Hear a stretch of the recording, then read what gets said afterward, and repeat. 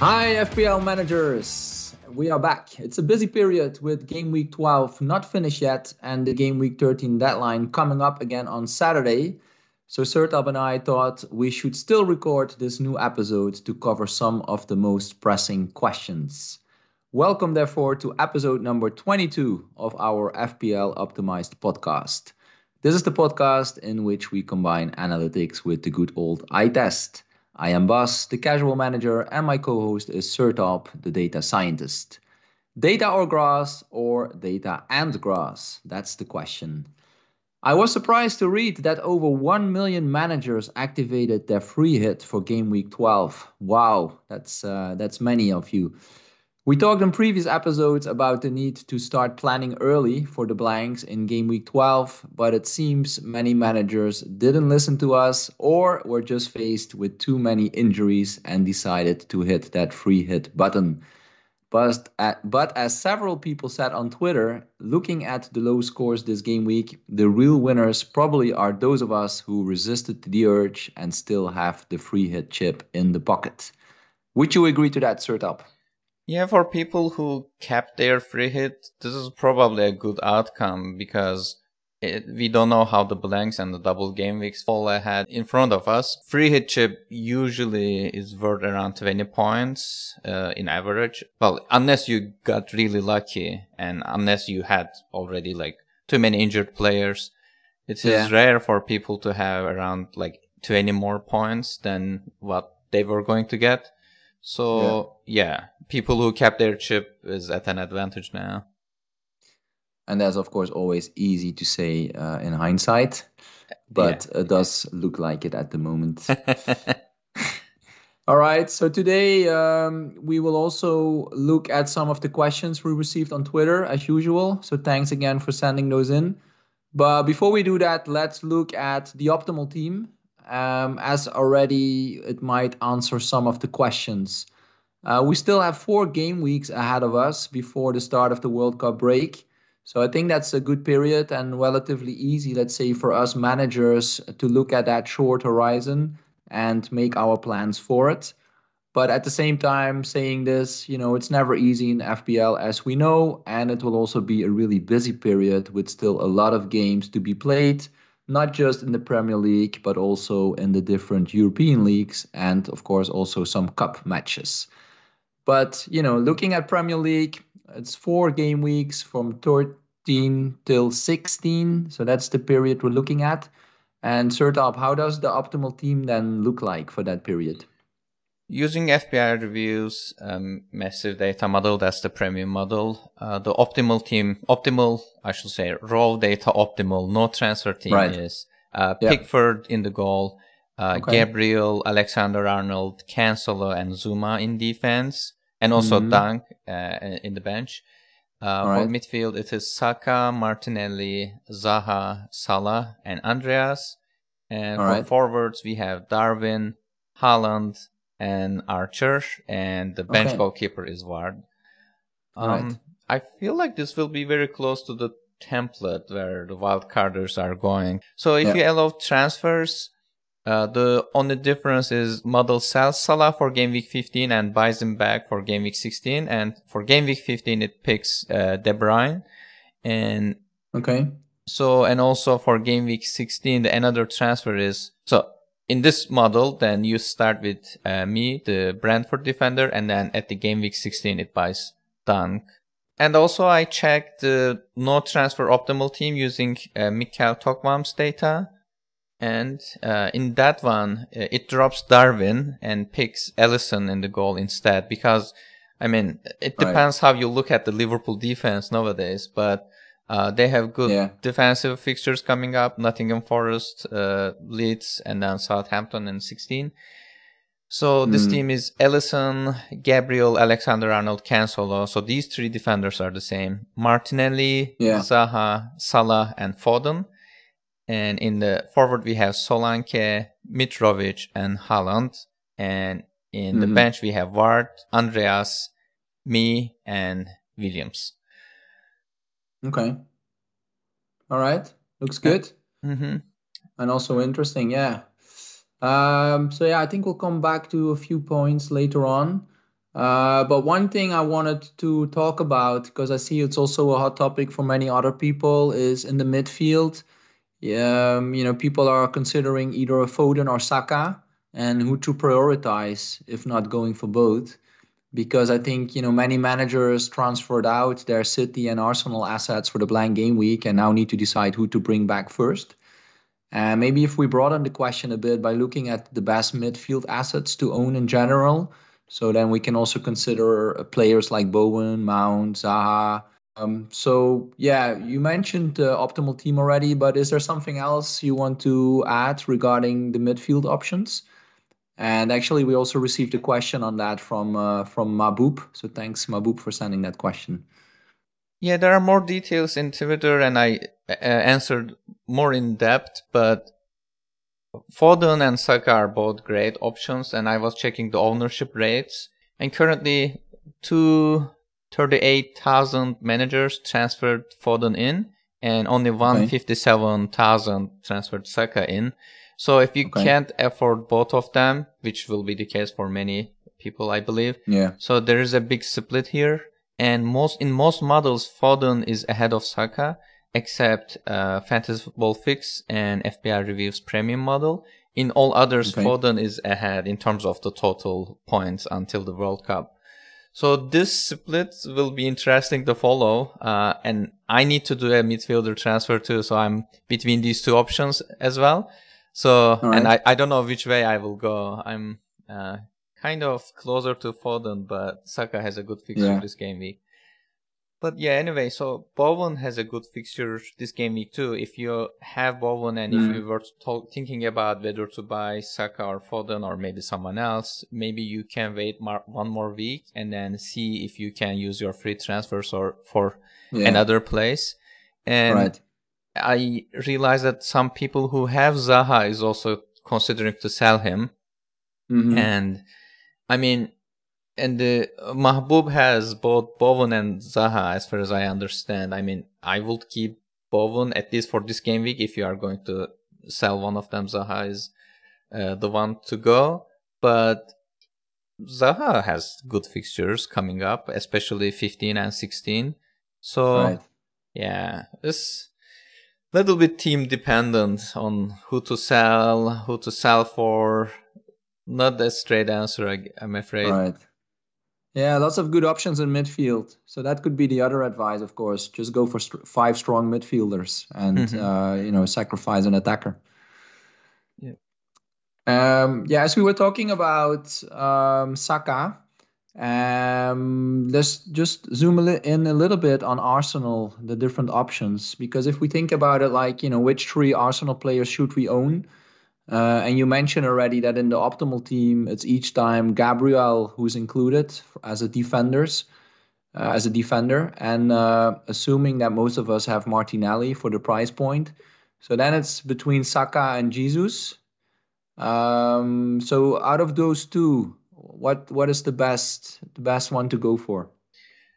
Yeah, it is interesting. Again, in this topic, models are split. So in Fantasy Football Fix, Scout and Market Odds, that's the model from FPL Review, Jesus is ahead of Saka. But in Fantasy Football Hub, FPL Review, Mikel Tokvams, and the FPL Kiwis data, Saka is ahead of Jesus. So, so a little bit confusing to most people, I assume, but when I took the average of all these models, it put Saka ahead of Martinelli, around 4.5%, if I remember correctly. So it's a coin toss, in my opinion. Saka seems to be a step ahead, but I don't see any problem with going with Jesus at this point. I mean, there's no meaningful difference, in my opinion. All right. Good to know. Thanks. And that was actually a question also we received from FPL Zaha. So I think that's answered now. All right. Then, as I usually do, I'll add a personal question. This time it's related to the attacking line. And I think it's fair to conclude that I made a big mistake by bringing in Aubameyang a couple of weeks ago. And one of my next actions will be to replace him. I think I will still keep him for the next game week, as he will probably start after he was benched yesterday. Even though, yeah, it's against United, so I'm not sure if I can expect a lot from him. But you never know. It's a home game. But then for game week 14, he will definitely go. And the options I'm thinking of now are Skamaka, Tony, Jesus, and Darwin. So based on the data, what would you recommend me to do, Sertalp? I mean, out of these options, Darwin is the one you need to go for because he has higher projection for this game week, and he has higher projection total until the World Cup. So, yeah, I mean, obviously he's more expensive than the other options. Yeah. And if you can't afford Darwin or prefer not to spend that much money, Jesus is the best in this bunch. His projection for this game week is 5.1 in reviews model, and Darwin is 5.2, by the way. And there's only 3 points difference between Darwin and Jesus until the World Cup. So, I mean, yeah, I will pick Darwin in this group. Yeah, seems to be a clear solution there. All right, thanks. And then, another question I had after watching the game yesterday between United and Spurs, where United impressed us. So should we consider now again some of the United options? And yeah, there are a few there, like Rashford, also Bruno after his goal yesterday, and in general an impressive performance. And in the defense we have Dalot. So do you see any of the United assets appearing in any optimal solutions at the moment? So first of all, I'm not sure how fast these models are updating their values. It's possible that I tried to update the values this morning. I mean, I collected the values this morning, but I'm not sure if they have all updated. It usually takes a little bit. And also, models are usually, well, I don't want to say slow, but slower than how we react. So if you might see a United game that's really good, and then you might suddenly think that, I need to get a United asset. But in models, it's usually just one more data point. So the change in players' baselines are slower than, what we usually do. But I checked like which United assets are better. So I don't see them in optimal solutions, but based on the total points until the World Cup, Bruno Fernandes, and then Anthony, and then Rashford are the highest rated United players if you are thinking about it. And in some models, in most models, Bruno Fernandes is ahead of others. And in two models, Market Odds and Mikhail Tokvam has Anthony ahead of other United options. So okay, that's good to consider, because potentially one option could be for those people now going with Salah for a couple of weeks to then downgrade in a way, let's say to Bruno and save a bit of budget. Let's see how Salah will be doing during the next game weeks, and based on that, we'll make our decisions as usual. All right, let's shift to some of the Twitter questions, if we didn't provide answers already. There was one on captaincy. We didn't talk about that one yet. So looking at game week 13 and 14, it's let's say the weekly question we're getting, and this time from FPL Composer, is should we consider Salah as a viable alternative captain? Or is it still perma-captain Haaland? Now he's back after the blank game week. For game week 13, Salah is ahead in most models, except Fantasy Football Fix and the FPL Kiwi, where Haaland is ahead. In average, I think Salah is around 2% ahead of Haaland, so it's pretty 50-50. But the problem is Haaland is already owned by a lot of people. Let me check the latest figures on this. Yeah, in FPL average, he's owned around 72%. Okay. And in Prime Sample, the historically successful managers, he's owned around 97%. So almost everyone has him. And based on the captaincy poll, he's around 70 to 80%. Right. So, which will bring his effective ownership to 180-ish. So, well, if you're going with Salah, then you're taking a risk, but you can get rewarded handsomely too if Haaland blanks and Salah doesn't. But if it happens the other way around, then you will lose lots of ranks again. I mean, I captained Salah against Haaland a few times this season, and I got punished. So, well, I think I'm closer to captaining Haaland because I don't want to take any risk on this because it's very close. But if you feel like it's time to take some risks, and Salah is ahead both this game week and the next game week, so who will you be captaining, Bas?